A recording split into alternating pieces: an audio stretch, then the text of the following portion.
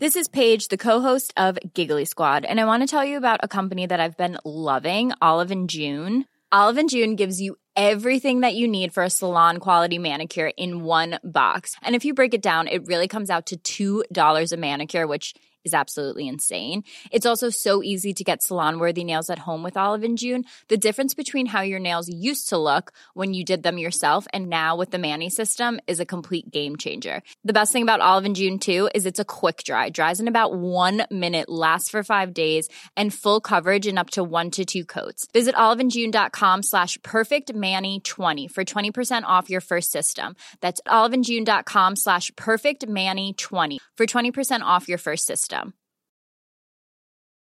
Life is full of what-ifs. Some awesome, like what if AI could fold your laundry? And some, well, less awesome, like what if you have unexpected medical costs?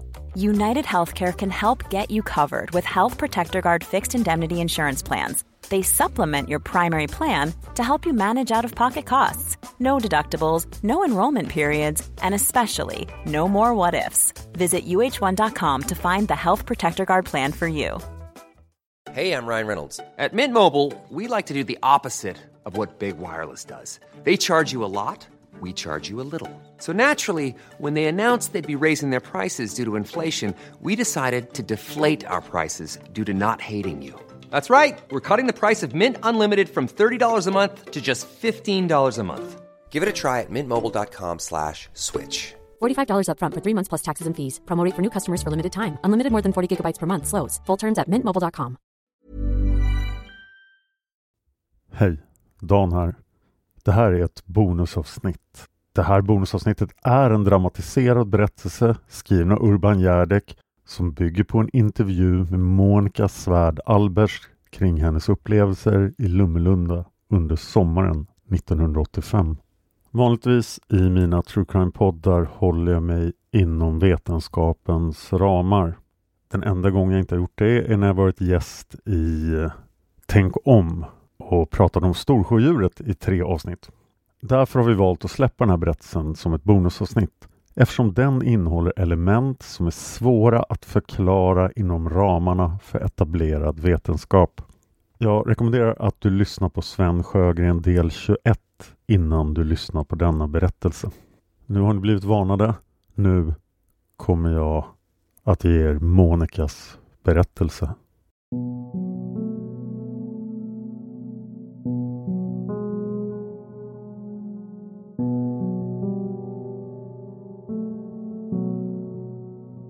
Monica och hennes vän Marie jobbar sommaren 1985 som säsongsarbetare i Visby. De har efter ett besök i Lummelunda fått syn på Sven Sjögrens villa som stått övergiven i många år. Efter kontakt med byggfirman som äger huset har Monica och Marie fått tillåtelse att hyra det. De tar en taxi ut till sitt nya boende och innan de har kommit iväg har det hunnit bli sent. Det har redan börjat skymma när de svänger in på avtagsvägen ner mot Lummelunds bruk. När de har kommit ner från långa backen instruerar de taxichauffören om hur han ska åka in på den lilla vägen mellan Klinten och Herrgården. Taxichauffören ser förvånad ut. Han känner till området. Han frågar tjejerna om de verkligen är säkra på att det här är rätt väg. Jo då, det är det, svarar de. Vi ska bo i Sjögrens hus. Chauffören tittar misstroget på dem. Sjögrens hus? Ska ni bo i Sjögrens hus? Monica svarar, tror oss inte, vi har nyckeln här. Chauffören tror fortfarande att de måste skämta med honom och han kommer med ett erbjudande. Om de visar honom att de går in i det huset så bjuder han dem på taxiresan. Monica och Marie tackar inte nej till en gratis taxiresa. En bättre början på vistelsen i huset kunde det knappast bli. De ler mot varandra när de ser en snopne taxichauffören vända och köra iväg efter att de har lyckats krångla in sina resväskor i hallen. Det finns alltså ingen el och ingen vatten i Sjögrens hus. De tänder några stearinljus och ser sig om i huset. Huset är ganska tomt på inredning efter att byggfirman har städat ut det mesta. Kvar står dock ett köksbord med tillhörande pinnstolar i det primitiva köket.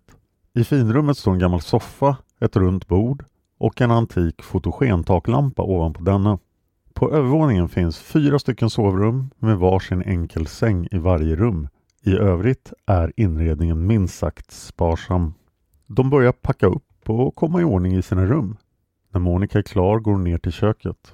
Hon börjar plocka fram matsäcken som de packat för att ha som lite kvällsmat den första kvällen i huset. När hon har dukat klart ropar hon på Marie. Hon får inget svar. Men hon hör tydligt hur Marie håller på att rumsterar om på övervåningen. Hon ropar högre. Marie! Fortfarande inget svar. Hon funderar på om Marie har blivit döv. Men så kommer hon på det. Marie har såklart sin freestyle igång. Monica går upp för trappan. Men på övervåningen är allt tyst och stilla. Hon tittar in i Maries rum. Det är tomt. De andra rummen är också tomma. Hon hinner precis börja fundera på om ljuden kan ha kommit från vinden när hon plötsligt hör ett ljud från nedervåningen. Det är ljudet av handtaget i ytterdörren som sakta vrids om. Monica rycker till och springer fram till trappan och tittar ner. Dörren slås upp. Där står Marie med en spann vatten. Marie säger: Vad bra, du har plockat fram mackorna. Nu kan vi brygga te också. Sen kommer hon av sig när hon får se Monica halvvägs ner i trappan. Marie frågar: Vad är det med dig? Du ser ut som att du sett ett spöke. Monica svarar: Inte sett, men kanske hört. Hon berättar för Marie om de mystiska ljuden och fotsteg från övervåningen. Marie skrattar bara. Hon hör talas om sådana här fenomen tidigare. Hon förklarar att det är ett gammalt hus, det har stått öde i många år och nu har de varit och klampat runt på övervåningen. Då uppstår spänningar i golvplankorna som sen kan orsaka de mest besynnerliga ljud, speciellt när huset har varit övergivet så länge. De går upp på övervåningen igen och mycket riktigt. En av golvplankorna är lite lös och om man går över den så knarrar den till en liten stund senare. De skrattar sedan bort det hela innan de avnjuter sin kvällsmat och går och lägger sig. Monicas bror och några andra kompisar har hört talas om att Monica och Marie har ett helt stort hus för sig själva och de kommer därför över på besök under några dagar. De hissar ett badlakan med Gotlandfärgernas logotyp på i den gamla flaggstången som för att signalera att en ny era i husets historia har inletts. Stämningen är glad och uppsluppen. Några i gänget smyger ner i husets källare. Där hittar de bland annat stora damejeanner fulla med vin. De är alldeles dammiga och ser ut att ha varit orörda under decennier. En av de modigare i gruppen vågar sig till och med på att smaka på det gamla vinet. Betyget blev att det trots allt smakade ganska okej. Det enda negativa med platsen är egentligen flugorna. De har fått höra av grannen att flugorna kommer från minkfarmen där de kläcks i miljontals i högarna av ruttnande avfallsrester under burarna. Det är stora, äckliga, glansiga spyflugor och de är överallt. Det hjälper knappt att sätta upp flugspiraler. De blir snabbt svarta av sprattlande flugor men så fort en dörr eller fönster öppnas ersätts de av nya flugor. Utomhus är det enda sättet att hålla flugorna på avstånd att göra upp en brasa. De gör därför ordning en grillplats i trädgården där de grillar korv över öppen eld. På kvällen samlas de i finrummet. Eftersom elektricitet saknas tänder de upp ett stort antal stearinljus. De sitter och pratar, de dricker lite och de har trevligt. Marie börjar berätta om Monicas skräckslagna reaktion den första kvällen i huset när hon hade hört de knarrande ljuden från golvplankorna på övervåningen. Längre än så hinner Marie inte komma i sin historia. När plötsligt ett av ljusen mitt på bordet slocknar. Marie tar fram tändsticksasken för att tända ljuset igen. Men hon hinner inte mer än att sätta lågan mot veken förrän ytterligare ett ljus slocknar. Och därefter ännu ett ljus. De börjar förvirrat titta sig omkring. Det är en lugn och stilla natt. Fönster och dörrar är stängda. De kan inte känna något vinddrag eller någonting annat som skulle kunna förklara det som händer. Marie ska precis säga någonting när plötsligt alla ljus i hela huset slocknar på en enda gång. De hör sedan flera tunga dunsar från övervåningen och slutligen en kraftig smäll som får hela huset att skaka. Ryan Reynolds here from Mint Mobile. With the price of just about everything going up during inflation, we thought we'd bring our prices down. So to help us, we brought in a reverse auctioneer, which is apparently a thing. Mint Mobile Unlimited Premium Wireless. How to get 30, 30, how to get 30, how to get 20, 20, 20, how to get 20, 20, how to get 15, 15, 15, 15, just $15 a month? Sold! Give it a try at mintmobile.com/switch. $45 up front for 3 months plus taxes and fees. Promo rate for new customers for limited time. Unlimited more than 40 gigabytes per month. Slows full terms at mintmobile.com.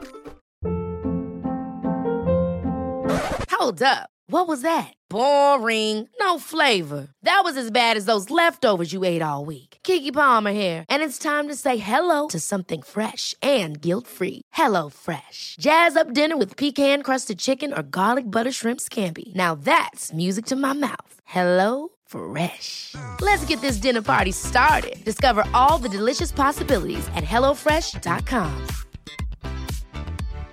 If you're looking for plump lips that last, you need to know about Juvederm lip fillers. With Juvederm Volbella XC and Juvederm Ultra XC, your lip look, whether it's subtle or bold, can last up to 1 full year with optimal treatment and no additional maintenance. Find a licensed specialist and see if it's right for you at Juvederm.com today. That's JUVEDERM.com.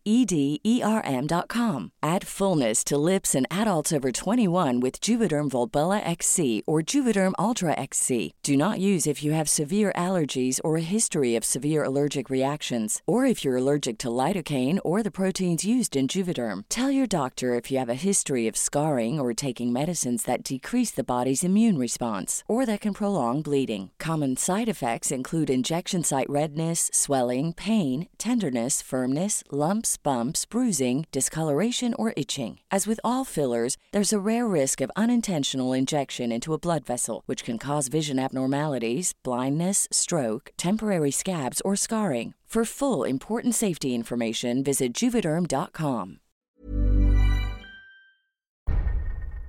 Ett panikartat tumult utbryter för en kort stund innan någon får fram en ficklampa. Monica utbrister: spänningar i golvplankorna, ja, tjäna! Efter att de har samlat sig lite grann smyger några av de modigare i sällskap upp för trappan för att se vad som har hänt. På övervåningen är allt nu tyst och lugnt, men de ser snabbt att dörren till vinden står öppen. De är helt säkra på att denna dörr fram tills nu har varit låst. Ingen i sällskapet har överhuvudtaget varit uppe på vinden. Monicas bror undersöker vinden, men förutom en del gammal bråte ser han ingenting onormalt. De andra rummen på övervåningen står också tomma och tysta. Efter att ha stängt vindsdörren ordentligt ber de sig tillbaka ner till finrummet. Den festliga stämningen är som bortblåst. De sätter sig ändå och spelar kort. De sätter i ett kassettband med hårdrock och slår på stereon på högsta volym. Ingenting mer anmärkningsvärt händer och så småningom börjar de en efter en att somna trots den höga musiken. De somnar där ihopsjunkna i soffan och på stolar. Ingen har sagt det rakt ut, men de vågar inte riktigt gå och lägga sig på övervåningen. Plötsligt vaknar Monica med tryck. Allt är nu tyst.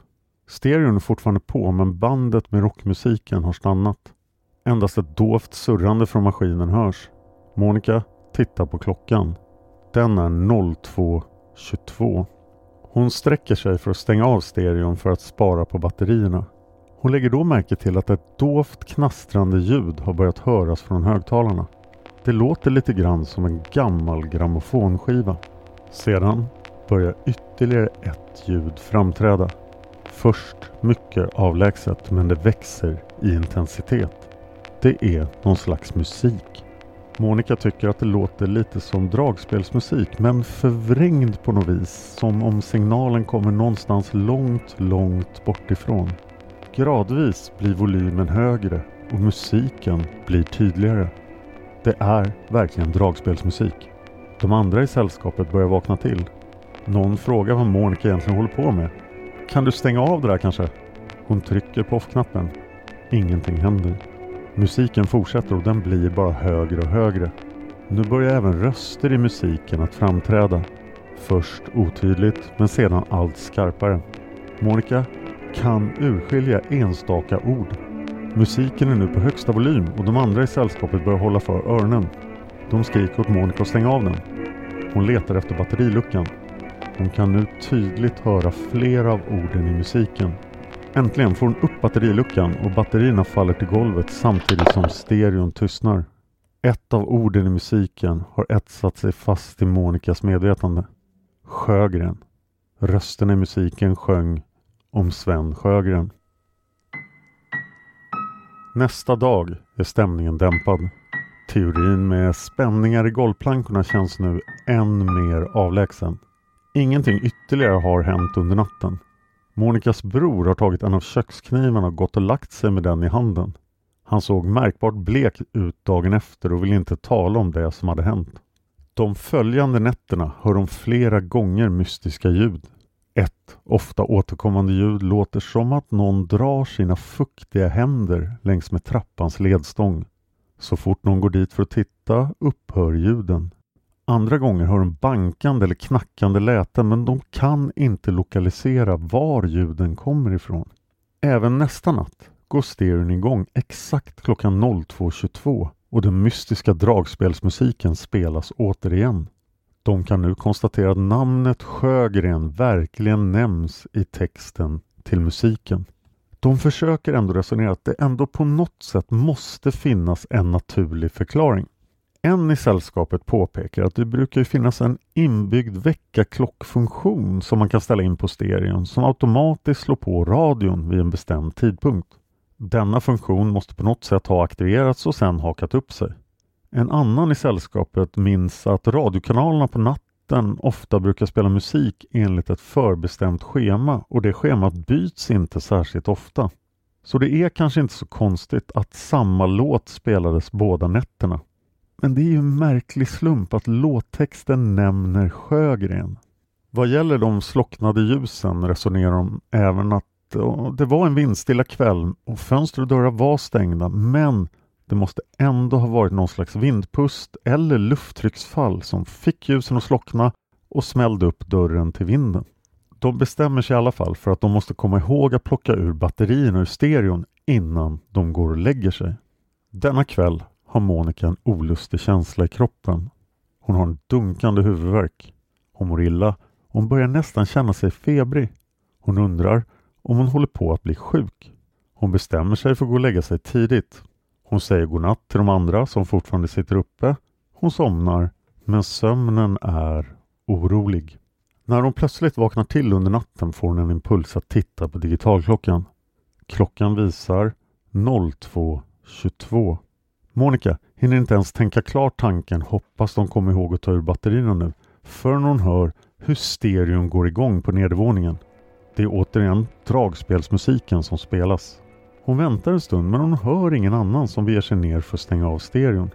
Hon tänker att de förmodligen sover djupt och inser att hon kommer bli tvungen att stänga av musiken själv för att kunna somna om. Hon tänder ett levande ljus och beger sig ner för trappan. Hon tänker också, det här ska du få fan för imorgon Marie. Hon kommer ner, hon stänger av radion och tar ut batterierna. När hon är halvvägs tillbaks upp i trappan ser hon plötsligt någonting oväntat. Någonting som får henne att stelna till. Dörren till vindstrappan står öppen. Hon är i princip 100% säker på att dörren till vindstrappan inte stod öppen när hon gick förbi där på vägen ner. Hon funderar på om det är de andra som försöker skrämma henne. Hon ropar på Marie, men hon får inget svar. Hon bankar på Maries dörr. Fortfarande inget svar. Hon tittar in i rummet. Sängen är tom. Hon tittar in i de andra rummen. Men de ser också alla tomma ut. Allting är knäpptyst i Sven Sjögrens hus. Nu börjar hon bli riktigt orolig. Har de gömt sig på vinden allihop för att skrämma henne? Hon tycker det känns lite väl magstarkt även för att vara Marie, hennes bror och deras andra kompisar. Hon bestämmer sig för att ändå ta en titt uppe på vinden. Med stearinljuset i handen smyger hon försiktigt upp för den smala och branta trappan. Där uppe på vinden ser hon först enbart bråte som tornar upp sig. Gamla lådor, en tv-mottagare, en del böcker och papper. Hon förstår att det här måste vara en del av Sven Sjögrens ursprungliga tillhörigheter som man ännu inte har hunnit städa bort. Hon försöker så gott hon kan att lysa upp vindsutrymmet. Marie är inte där. Ingen annan heller för den delen. Fast vänta nu. Där borta i hörnet ser hon någonting. Någonting som har en bekant silhuett. Det ser ut som silhuetten av en person. Hon ropar, vem där? Men får inget svar. Hon går närmare. Det ser ut som en skugga. Skuggan av en äldre men ändå stor och grov man. Men det finns ingen där som skulle kunna kasta skuggan. Hon börjar undra om det ändå inte är en synvilla. När hon fortsätter att närma sig märker hon att skuggan istället för att lysas upp av hennes stearinljus blir mörkare. och mörk.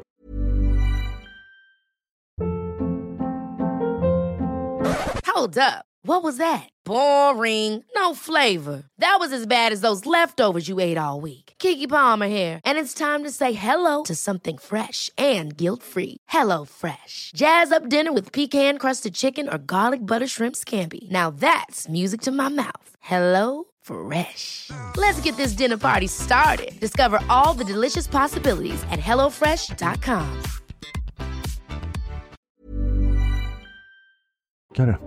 Plötsligt är det inte längre en skugga.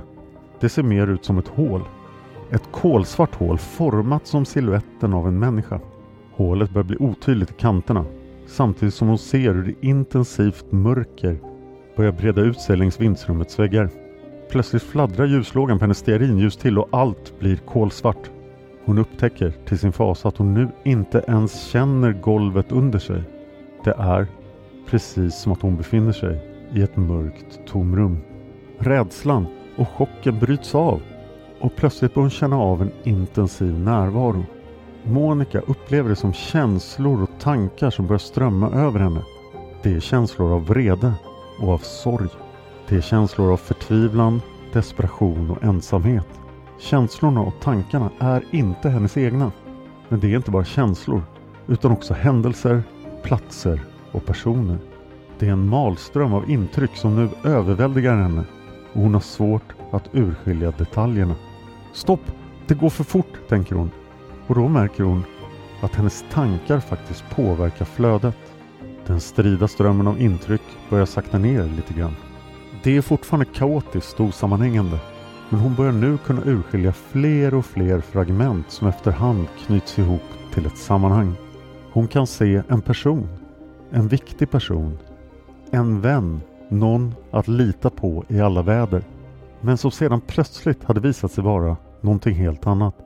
Ett fruktansvärt svek. Hur något ännu mer ofattbart sedan hade inträffat och hur allt sedan bara plötsligt hade blivit svart. En känsla av att bara ha kastats bort som ett gammalt uttjänt klädesplagg. Hon ser också hur en plats framträder framför henne. Hon förstår instinktivt att den här platsen är viktig på något sätt. Monica är nu övertygad om att närvaron hon känner är ett fragment av den person som en gång bodde i huset.